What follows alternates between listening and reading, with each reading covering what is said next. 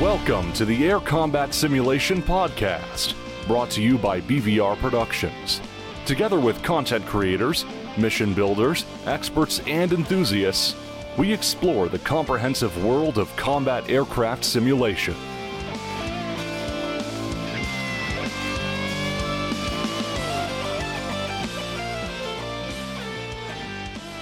Hey everybody, welcome back to another episode of the Air Combat Sim Podcast. This episode we're going to be talking to Heatblur and TrueGrit.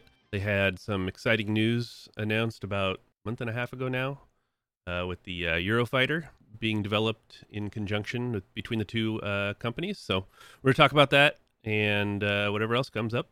And today with me co-hosting is Tricker. How you doing, Tricker? What's up, guys? Doing good. Good. What have you been up to? Anything fun? Just been flying a lot, man. Got home yesterday. Nice. Awesome. We got Rob. How you doing, Rob? Good. Anything new exciting in your part of the town? Nothing new here in Texas. No more power outages. But we just from on the BVR front, we've been working on the Merge podcast and getting that rolled out, and then working on some other good stuff.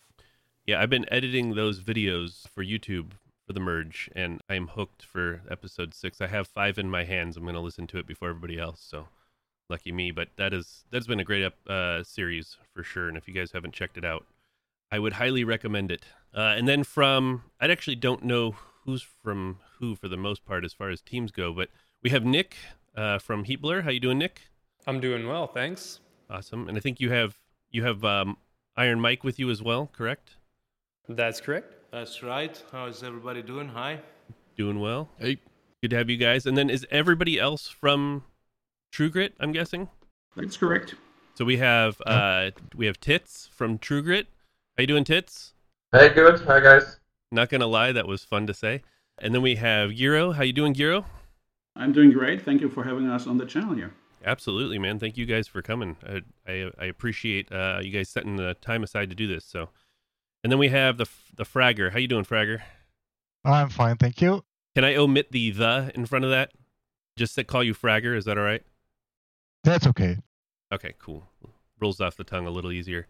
And I guess we should ask what you guys what your roles are specifically with what you guys are doing. So if Tits, if you could tell us what your role is on the team. Sure. Well, I'm pretty much Gero's number 2 in TrueGrit, and my role is most of the time getting the Eurofighter experience. I do have like 1,000 real flying hours and 1,600 total to the development crews and so on, and I'm of course later on the chief test pilot, so everything has to go through me. Awesome. That's awesome. Wow, that's a lot of hours. I didn't realize you guys had somebody who is that seasoned. That's awesome. So everything goes through Tits. Everything goes through Tits. That's good. And then we have Giro. What's your role or job with TrueGrit? Yeah, I'm CEO of TrueGrit. Okay. So I founded the whole idea of TrueGrit. Awesome. Found that awesome name of the company, and like Tits said, I'm also a former Eurofighter pilot, 15 years instructor pilot on that. Before that, 10 years of Phantom time, F4 Phantom. Yeah, so that is my role. Awesome. I like it. And then Fragger. Oh, go ahead. I was gonna say, who'd you fly with? Like what country? Germany. I figured, but just wanted to make sure. Yeah, that's is right. Is most of your team from Germany? At least the team you have here right now, yeah. Okay. Cool. And then Fragger, how about you? What's your role at TrueGrit? I'm a 2D 3D guy here at TrueGrit, and I was modeling the Eurofighter cockpit. And probably most of you know that I'm the guy with the 105. Okay. Awesome. Well, thank you guys for showing up for this. This is a pleasure.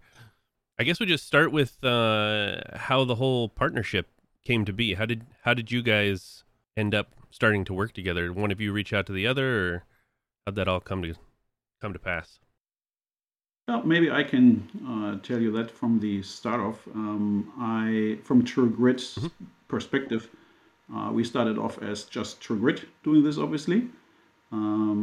So after a while, I, at least on my side, figured over I mean, we were a very small startup on this, right? I mean, it's our first project we started on DCS developing. So after a while, it became pretty clear how complex that really is, getting in these details, and what kind of, let's say like team proficiency you really need to do this to the perfection we announced and that we are really also shooting for. At some point, I decided on or at least I calculated that the team really needs to grow massively to reach a timeline that is acceptable for everybody, for us and the community. So that would have meant increasing the team at True Grit massively, or join forces and look for professionals that are around since many years. And so obviously I just contacted the best of the best, which is Heatblur, with Nick, and found him, talked to him, and I think that was the beginning of a wonderful affair. That's awesome.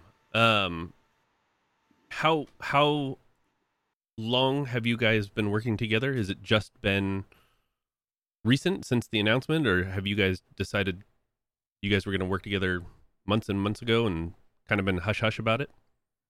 Yeah, it's a bit more like the latter. So we did this, the setup of this idea, obviously, for quite some time.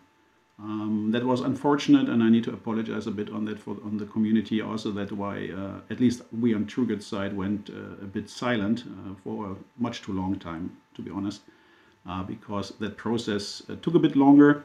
Obviously, the whole COVID thing and so on, that didn't help also. But yeah, we did this in the background for quite some time, and finally then announced it. So setting up the arrangements together, Nick with me mainly, that took some time, and that was the time spent. How long have you guys been working on the Eurofighter from the start? You mean at True Grit? Yeah. Yeah, so we did this for what is it? Well, if you start counting the really having the idea, setting up the company, and starting the research and all that process is maybe something like 2 years. Really starting coding and so on, really getting into more details, like a year or so, and then we had the process of starting to interact with Heatblur a bit more. So yeah, that's about the timeline there. So what was the inspiration? Like what made you want to build a Eurofighter for DCS?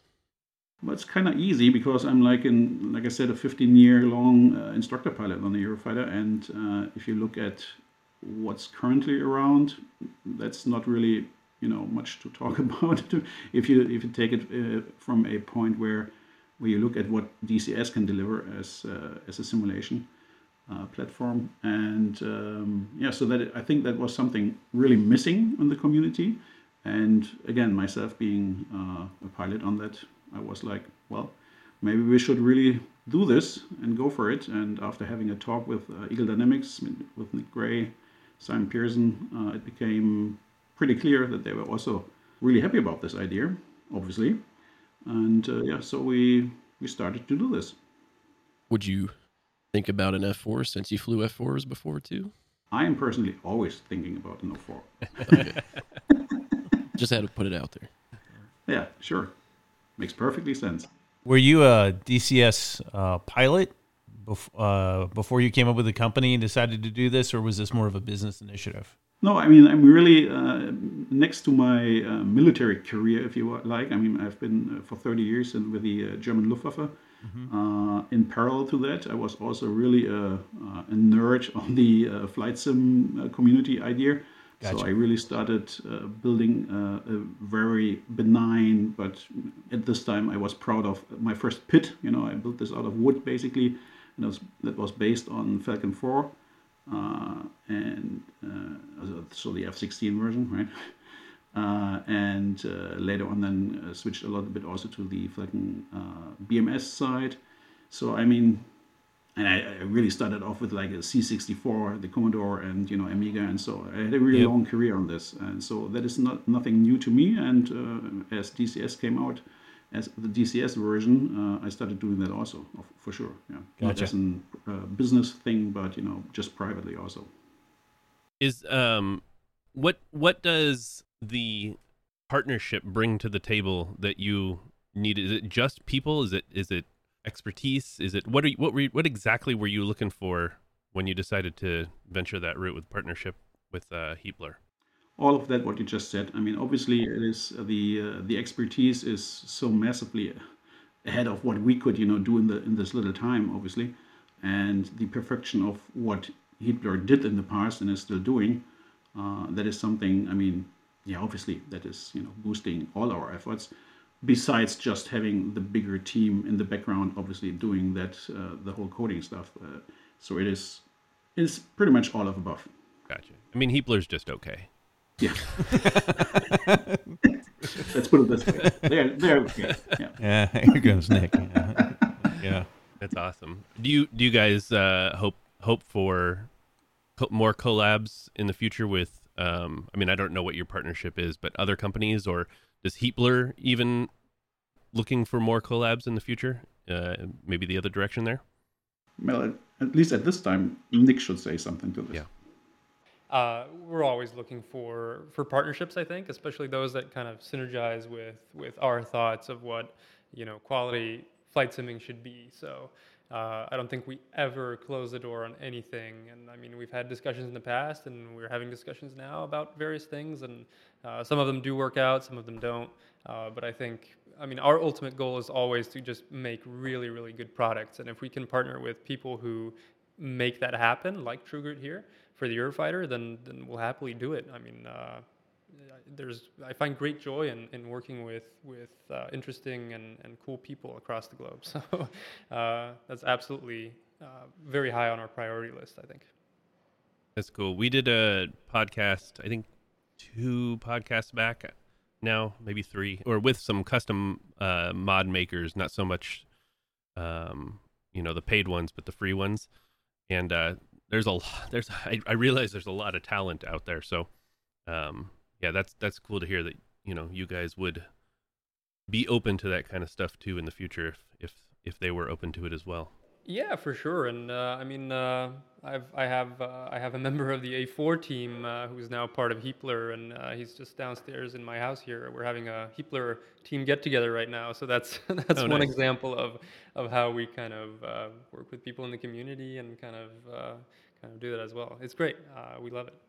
Even the That's Vigan awesome. came into being a bit like that, right? I mean, Yeah, actually, the Vigan was a community squadron project who kind of then got merged into our team, and that's kind of how we brought that project into Harbor, so to speak. So it's definitely a great way to build products. It has some negatives, of course, in terms of you're working with people that you might not have experience with before and so on, but usually it unlocks more doors than it actually closes, which is very cool. And the Eurofighter, I think, is a great example of that, because Heatblur, I guess for all of our talents and great engineering staff, we would have absolutely no chance to build a Eurofighter if it wasn't for the great people at True Grit. So it's really, the coming together of 2 teams like this is something that makes the project very, very viable.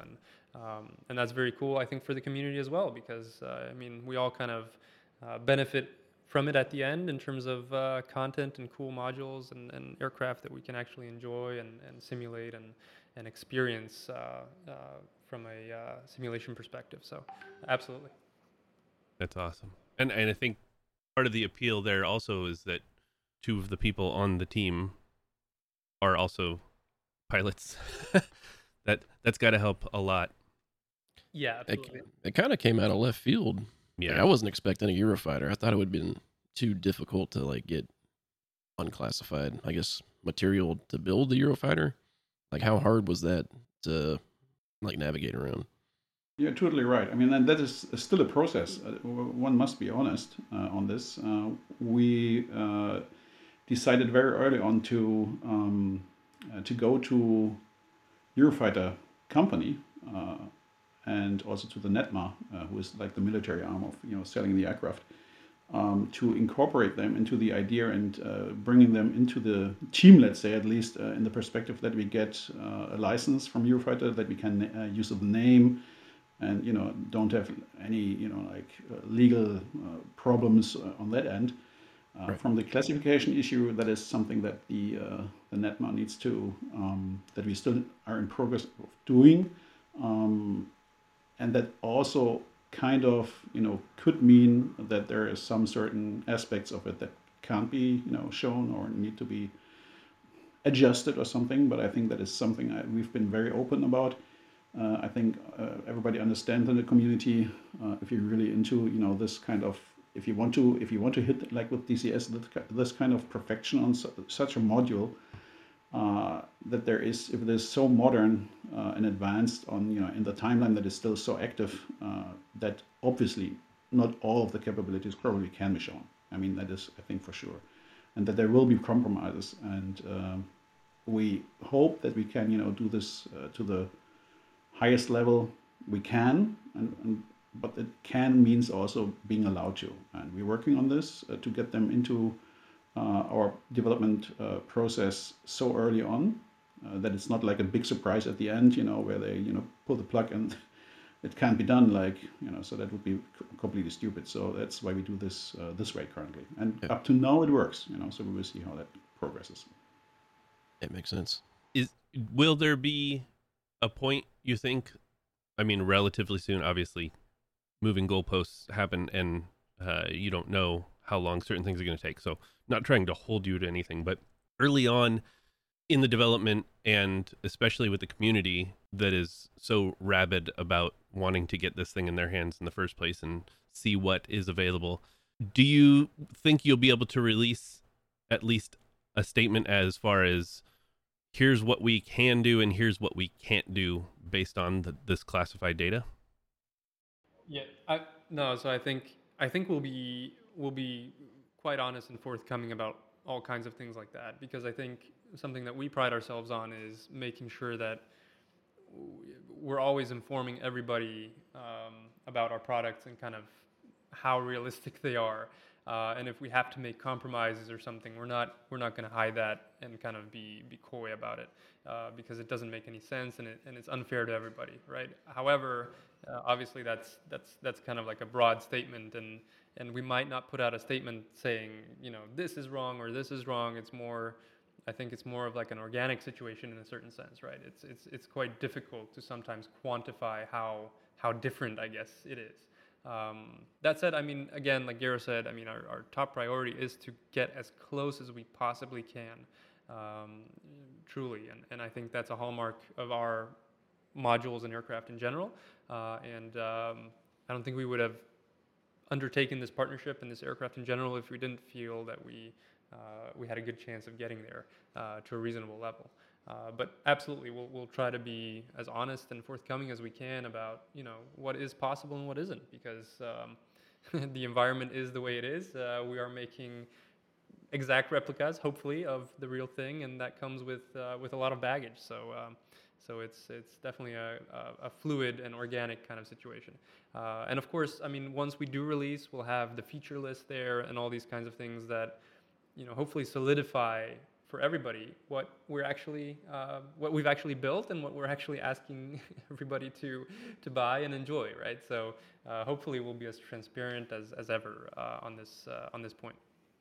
It's also always about to have it reasonable, right? And then customers or the pilots, the sim pilots, sometimes hit a system and then they go like digging into what's available, what's publicly available. They try to verify, is it correct like that? And that's also something where we will stand on the same foot we've been standing all those years along, is that we're absolutely 100% honest.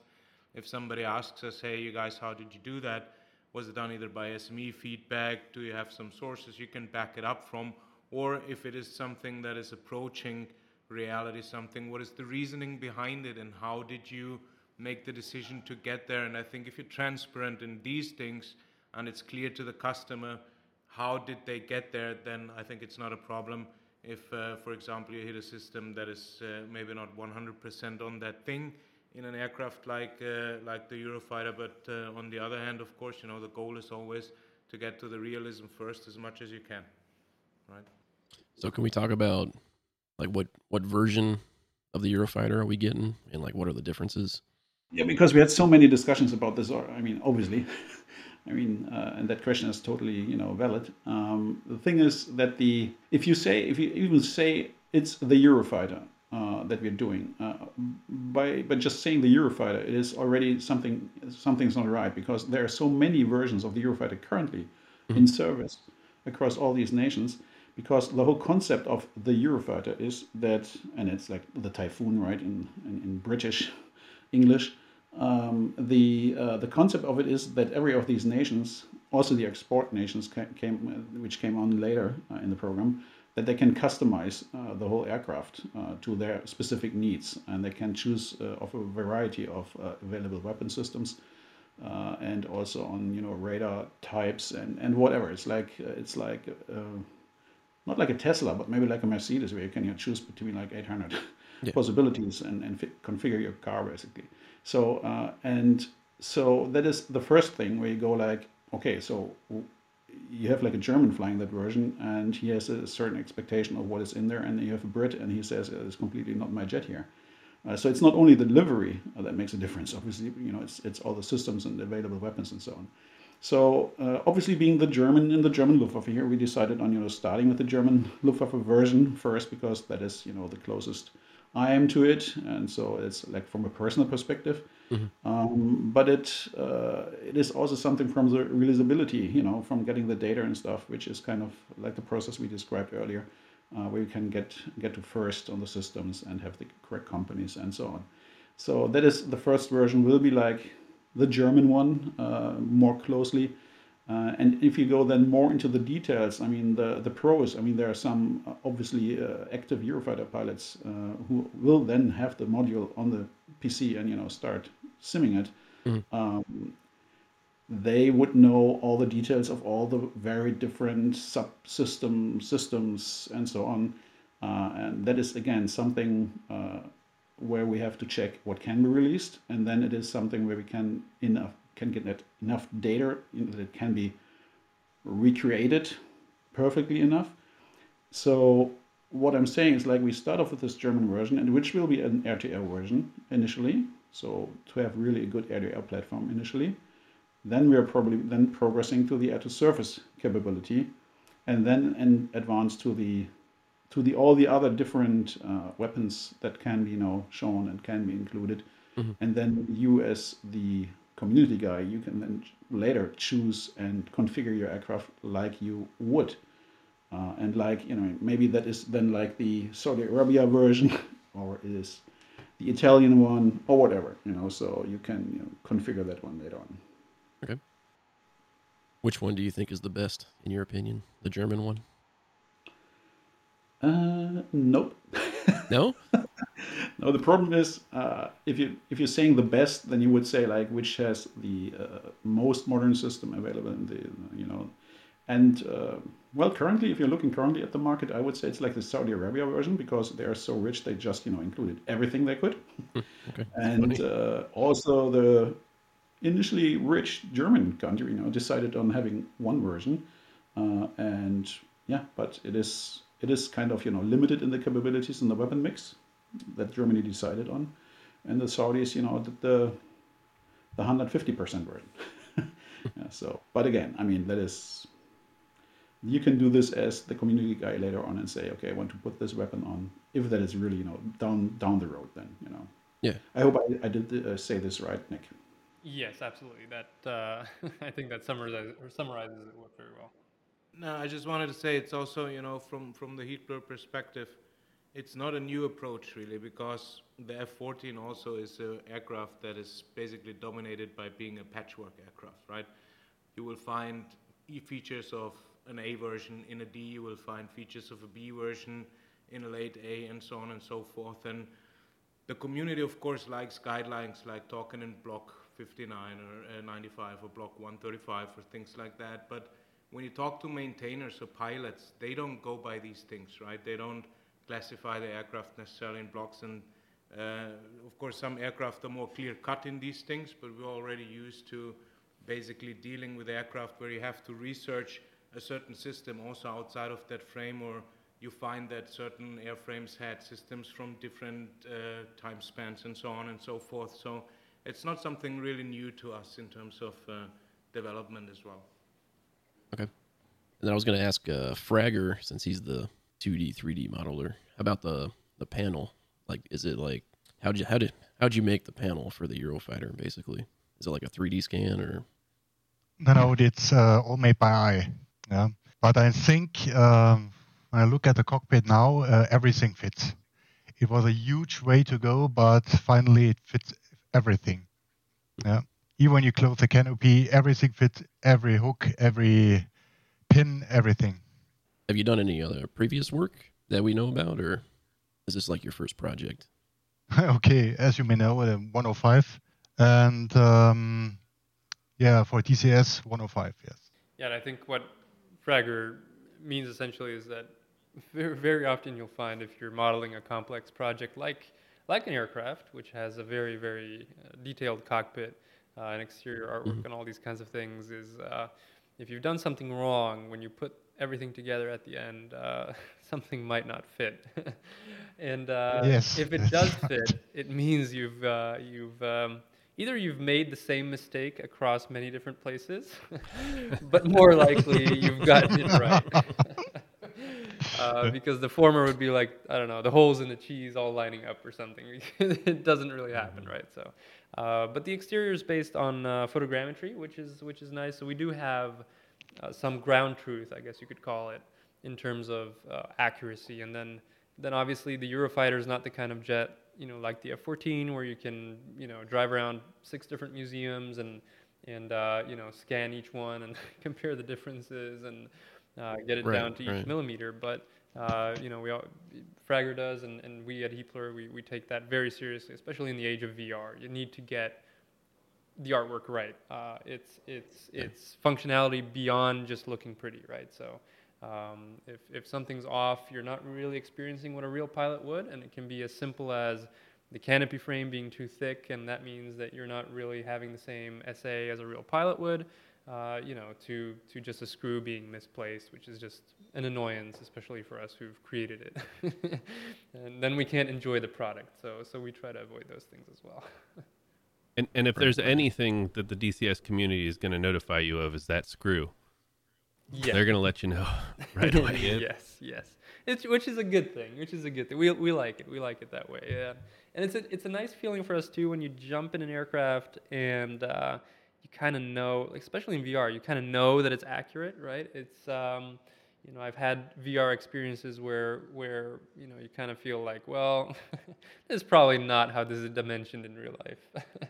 And that's a feeling I try to avoid with our products, definitely, because just as an enthusiast of the thing, I mean, sure, you can go to a museum and sit in a Tomcat or Eurofighter or whatever, but you can't do it for a 10-hour stretch like you can at your desk. So making sure you get it right is pretty high on the priority list as well, actually. All by eye, that's going to be pretty challenging, though. A lot of man hours, I would imagine. Yes. Like laying a puzzle in 3D a little bit. No. In good hands, though. Oh, it's in good hands, Alex is saying. Okay. Yeah. Which is his way of patting ourselves on the back, I think. I'm patting Nick. I don't know anything about modeling or 3D stuff or texturing or anything. But these guys, they do a great job with that. I believe from listening to a fighter pilot podcast on the Eurofighter, the Eurofighter has a voice system. Is that right? It is, yeah. So it's a direct voice input, DVI it is called. So that was one of the very modern features as the Eurofighter was released in like 2003, 4-ish when I started flying it. If you would like to compare it to like your iPhone Siri or something, that is basically the idea. Without releasing too much of a secret there, but this is like kind of, it has been a rocky process in the real aircraft, let's say, of getting that files down into the aircraft that it really understands you. So it's not like an easy process like it is on the iPhone nowadays. So it's a bit more complex.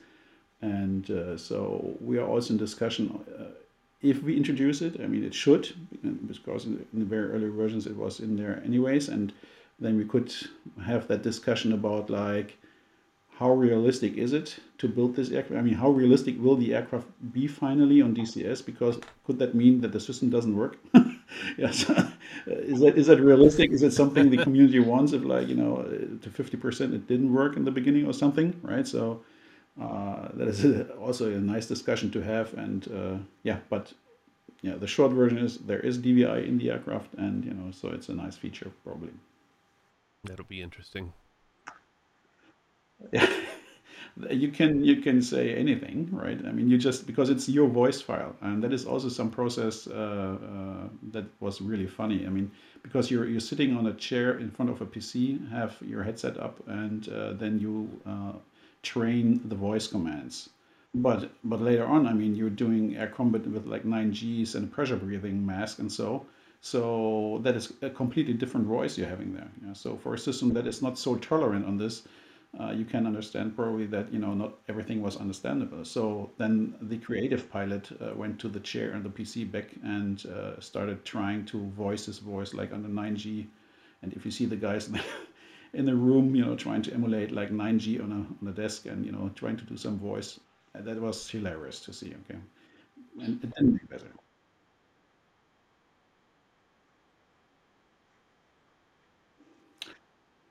Yeah, sure. So a good idea of the whole system is like if you imagine you're not it's a single seat aircraft, right? So and there are some tasks that are for a single pilot in the cockpit at some points difficult to do.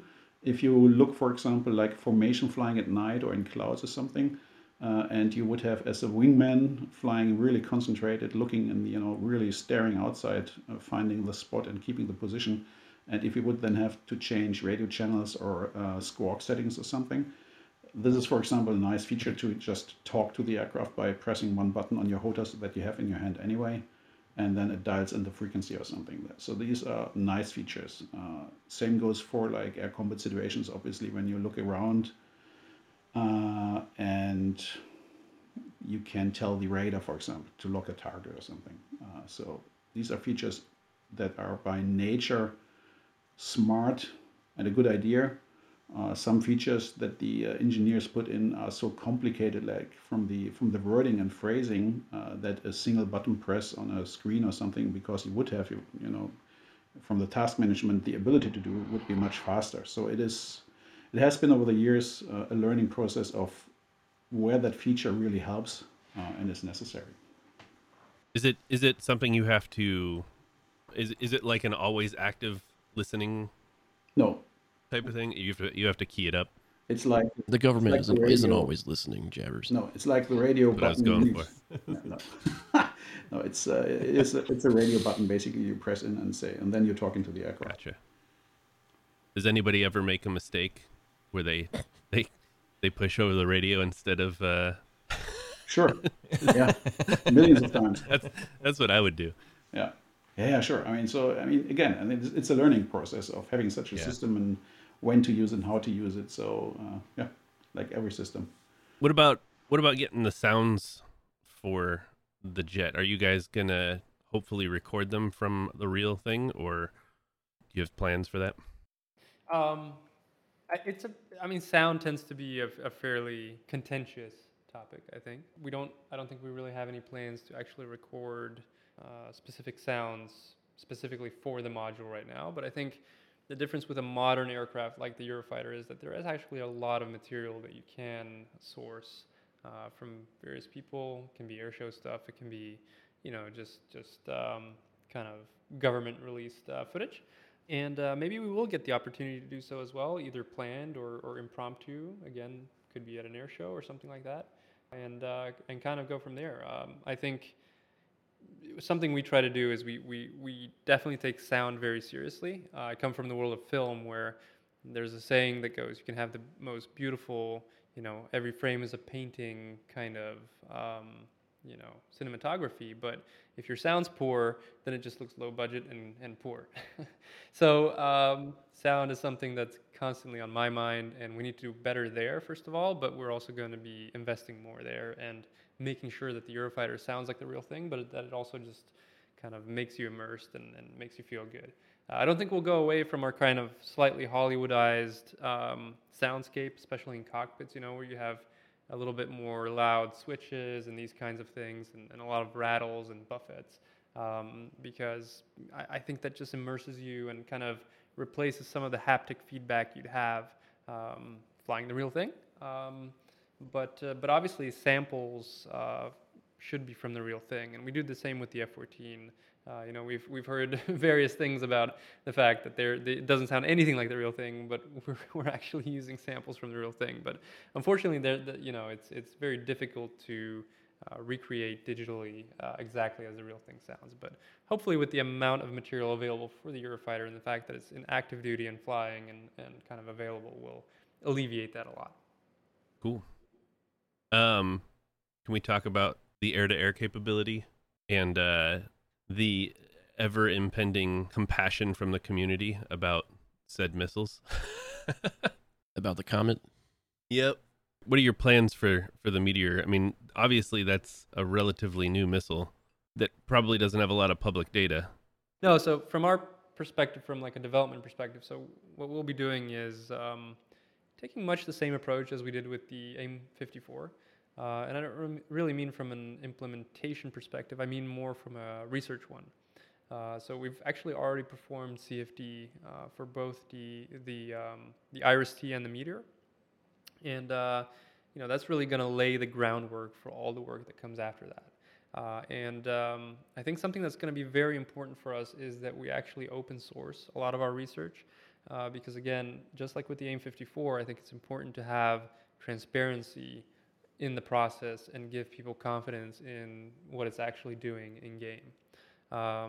The second part of the equation is, of course, things like guidance and the fact that they're both going to be quite unique pieces of ordnance in DCS, and we are going to be working much more closely with our partners at Eagle Dynamics to actually implement them into the game than we did with the AIM-54. And hopefully that way we will avoid any potential pitfalls in terms of, things like desync, I guess, is the thing on everybody's mind. But I'm even thinking of things that missiles in DCS can't do right now, which is, for example, turning on and off their engines multiple times. So there's going to be a lot of work there, and it's something that we are going to involve our partners with very, very early on. And I think most of it will be based on our open sourced research and kind of what we can do, from our side, and avoid any classified pitfalls, so to speak, and that sort of thing. So our ultimate goal really is to, when we release the aircraft with the Meteor and the IRIS-T, that everybody in the community is able to say, okay, we've seen the research, and at bare minimum, it's reasonable. And if we make mistakes in our research, I mean, the whole point of it is to be kind of like the community peer reviewing it. I guess that's the kind of point.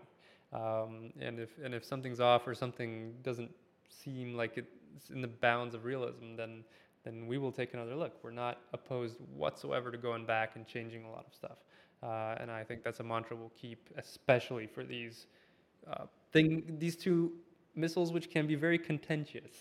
I think they have a potential to become very contentious, and that's something we're quite cognizant of. And then I hope we can avoid as much as we can through full transparency. And let me maybe add to that credibility, let's say, on that weapon systems.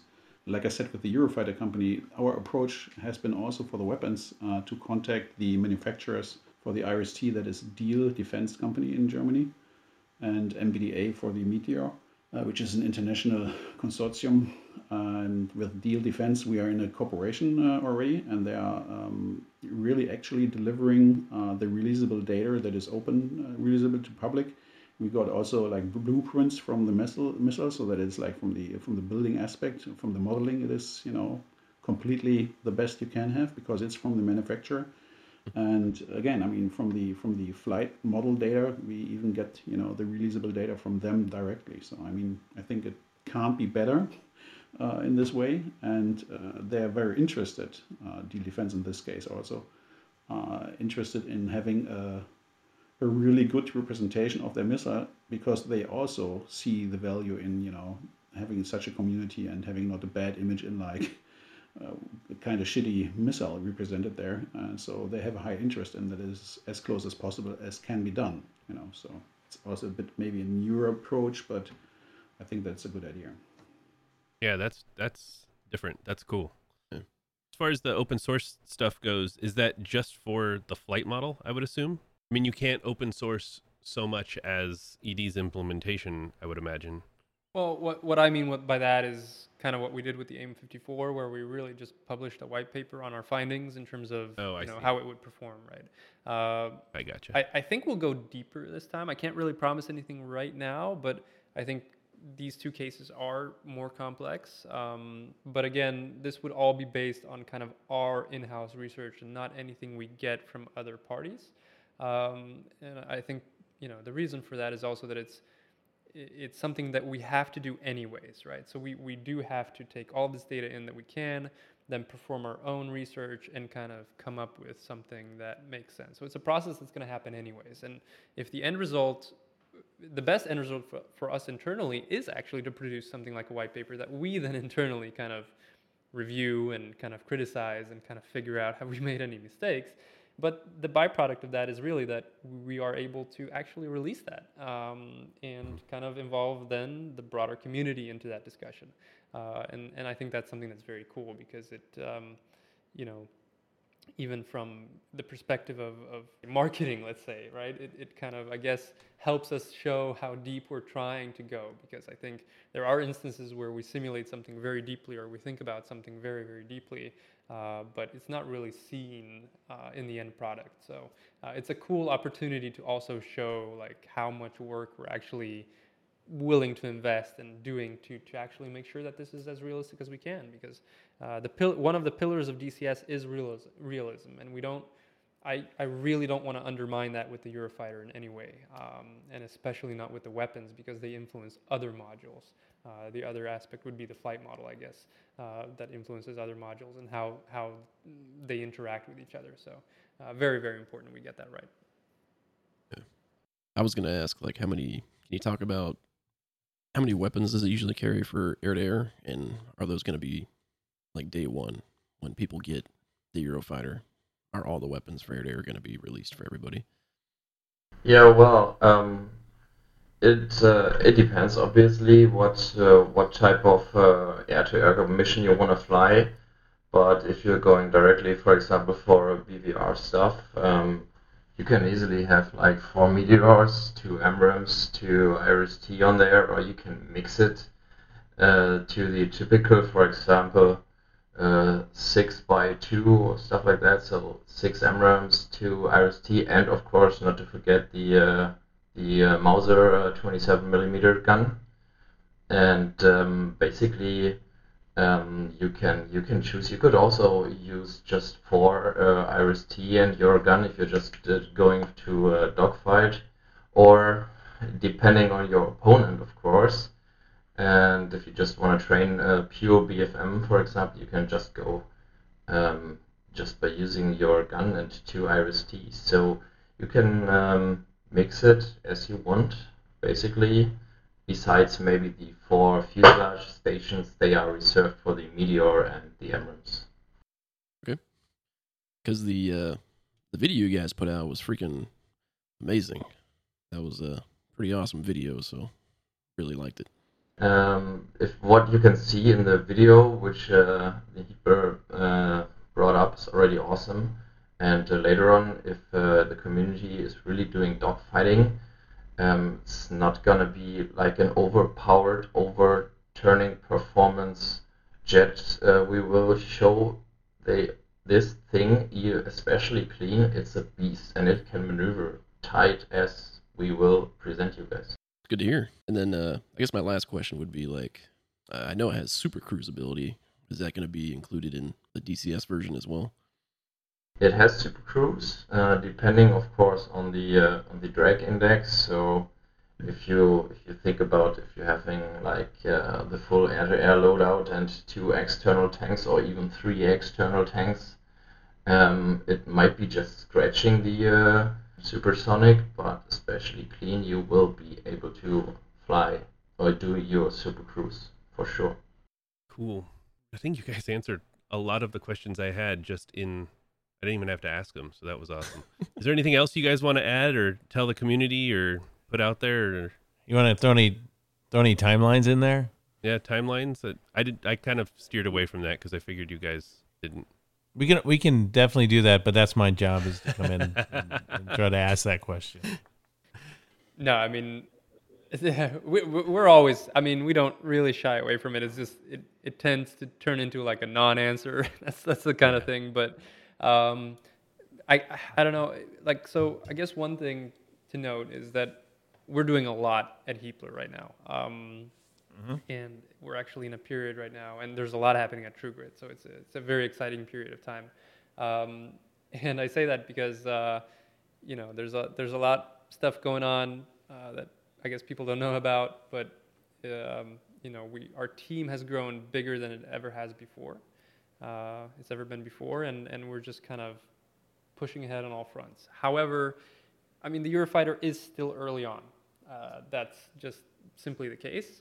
So we're not really saying any timelines because we'd probably not be even close to hitting them, and it can be, we could give some timelines like 2025. So like give ourselves a huge berth or something, but that's not fair either because then it's kind of like the opposite direction or something. So I guess summarizing is just to say it's still early on. But we'll basically our main priority will be to keep everybody in the loop and kind of just explain what we're doing and where we are. And I think as our roadmap gets unveiled and everything that we're working on, gets unveiled, then it'll also become a little bit more clear where each product kind of slots in because we've got things which are very, very early, like the A6, which we kind of announced first because of the way we had done the AI thing and so on. So it's I understand it's also a little bit confusing for everybody right now, but my non-answer essentially is that it's early on, but we're just working really hard on it and hoping to get it to you guys as soon as we possibly can. It's a perfect non-answer. That is Nick in perfection ice skating. Since you brought it up, can we talk about the A6 at all? Sure, absolutely. I know you said it was early on. I know that the initial goal was to make an AI model. Is that anywhere near? Yeah, I mean that's approaching completion. We're like on. I would say, if I would categorize our products, I would say the A6 AI is kind of part of the F14, Right. Together with the Forrestal and the early A and a couple of other things. So we are focusing on those things as part of the F14 rather than a part of them, like as a part of the A6 itself. But I would say the A6 AI is the lowest priority in terms of stuff that's missing in the F14. So the highest one I would say is the Forrestal right now, and things like Jester Lantern and these kinds of things. And then the A6 kind of comes in after that. Yeah, it's very early on. We're kind of like still finding our feet with that project. We've got other things that are planned to come out before that. But we did announce it because it was kind of like we were quiet for a very long time, and it was known we're doing the AI one anyways, and it was a good opportunity to show it off in the wonderful trailer ED did for their new clouds and so on. So it was kind of cool just to be able to say like, yeah, it's coming, we're doing it. It's an exciting period of time for us. We're enthusiasts as well. You really have to bite your tongue to kind of not tell everybody what you're working on at a given moment. And the A6 was our outlet a little bit. So it's going to be one of the earliest announcements we've ever done in that respect. Did you guys always know you were going to make that, even when you were talking about doing the AI stuff? Kind of, I guess. Yeah. I mean, everything is also based on whether we have a license agreement with our partners at ED, these kinds of things. And we we genuinely try to respect them in the sense that we don't, before we sign something and before something's set in stone, we don't even hint at something actually being a flyable module, because I think it's just unfair as partners in these kinds of things. So it's a bit, I guess it's frustrating for people sometimes that we're so coy or so kind of secretive or something, but it's also about, just when we say something, we mean it essentially, right? So if we're gonna do something, we're actually gonna do it. I like that approach more, to be honest. We much prefer showing off stuff early before it's finished or close to before it's finished. But like Nick just said, the A6, with people figuring it out anyway, and then you just don't want to take people for stupid or, play their noses with that kind of stuff. And then also with TrueGrit, that merger, that partnership, and the announcement just had to be also at a time to alleviate the time where there was no communication about the Eurofighter. So both announcements are exceptionally early for what we would normally go for, right? So that's something we kindly ask the community to understand. And of course, there's other things that are in the pipeline, and those will be announced as we would usually do, and then people will see what's all cooking in the house of Heatblur in the background. Sweet, thanks for sharing. Well, cool. If we don't have anything else, I'm going to wrap it up there. Anybody? No? Going once? No, I just would like to invite the community to not see the Eurofighter as something contagious, especially the PvP community, I would say. Embrace the fact that it's going to bring a new challenge to the game, that's definitely for sure. But also let's embrace the fact that DCS is in fact a sandbox where we aim for realistic modules, and these can be used however people see fit. And if the Meteor in some scenarios is too much, then you always have the possibility to remove it from that match, or to put it specifically there because it brings that beautiful challenge for a long-range shot you want to emphasize in that event, and so on and so forth. So I'd really like to invite everybody, to embrace the fact that the Eurofighter is going to bring a beautiful challenge to the game and a really nice new approach to BVR, and shine a new light from a different point of view on the whole scene of PvP and just realistic BVR simulation or whatever people do in DCS with it. I look forward to it. Kind of like the F-14 when it came in. Awesome. Well, I want to thank you guys all again for showing up and taking the time out of your day to have this interview with us. I really enjoyed it, and I look forward to doing another one when it gets closer, both about, about anything you guys have. So keep me posted, and we'll do it again. Thanks Sure. so much. Hey, Thank you it, very much. It was awesome. Thank you so much for having us. Yeah, absolutely. Wonderful. Thanks, gentlemen. Thank you, guys. Anytime again. Thanks again, and Have a great day and night, everyone. yes, agreed. Thanks, guys. Bye. See you soon again. Love you. Yeah. Bye.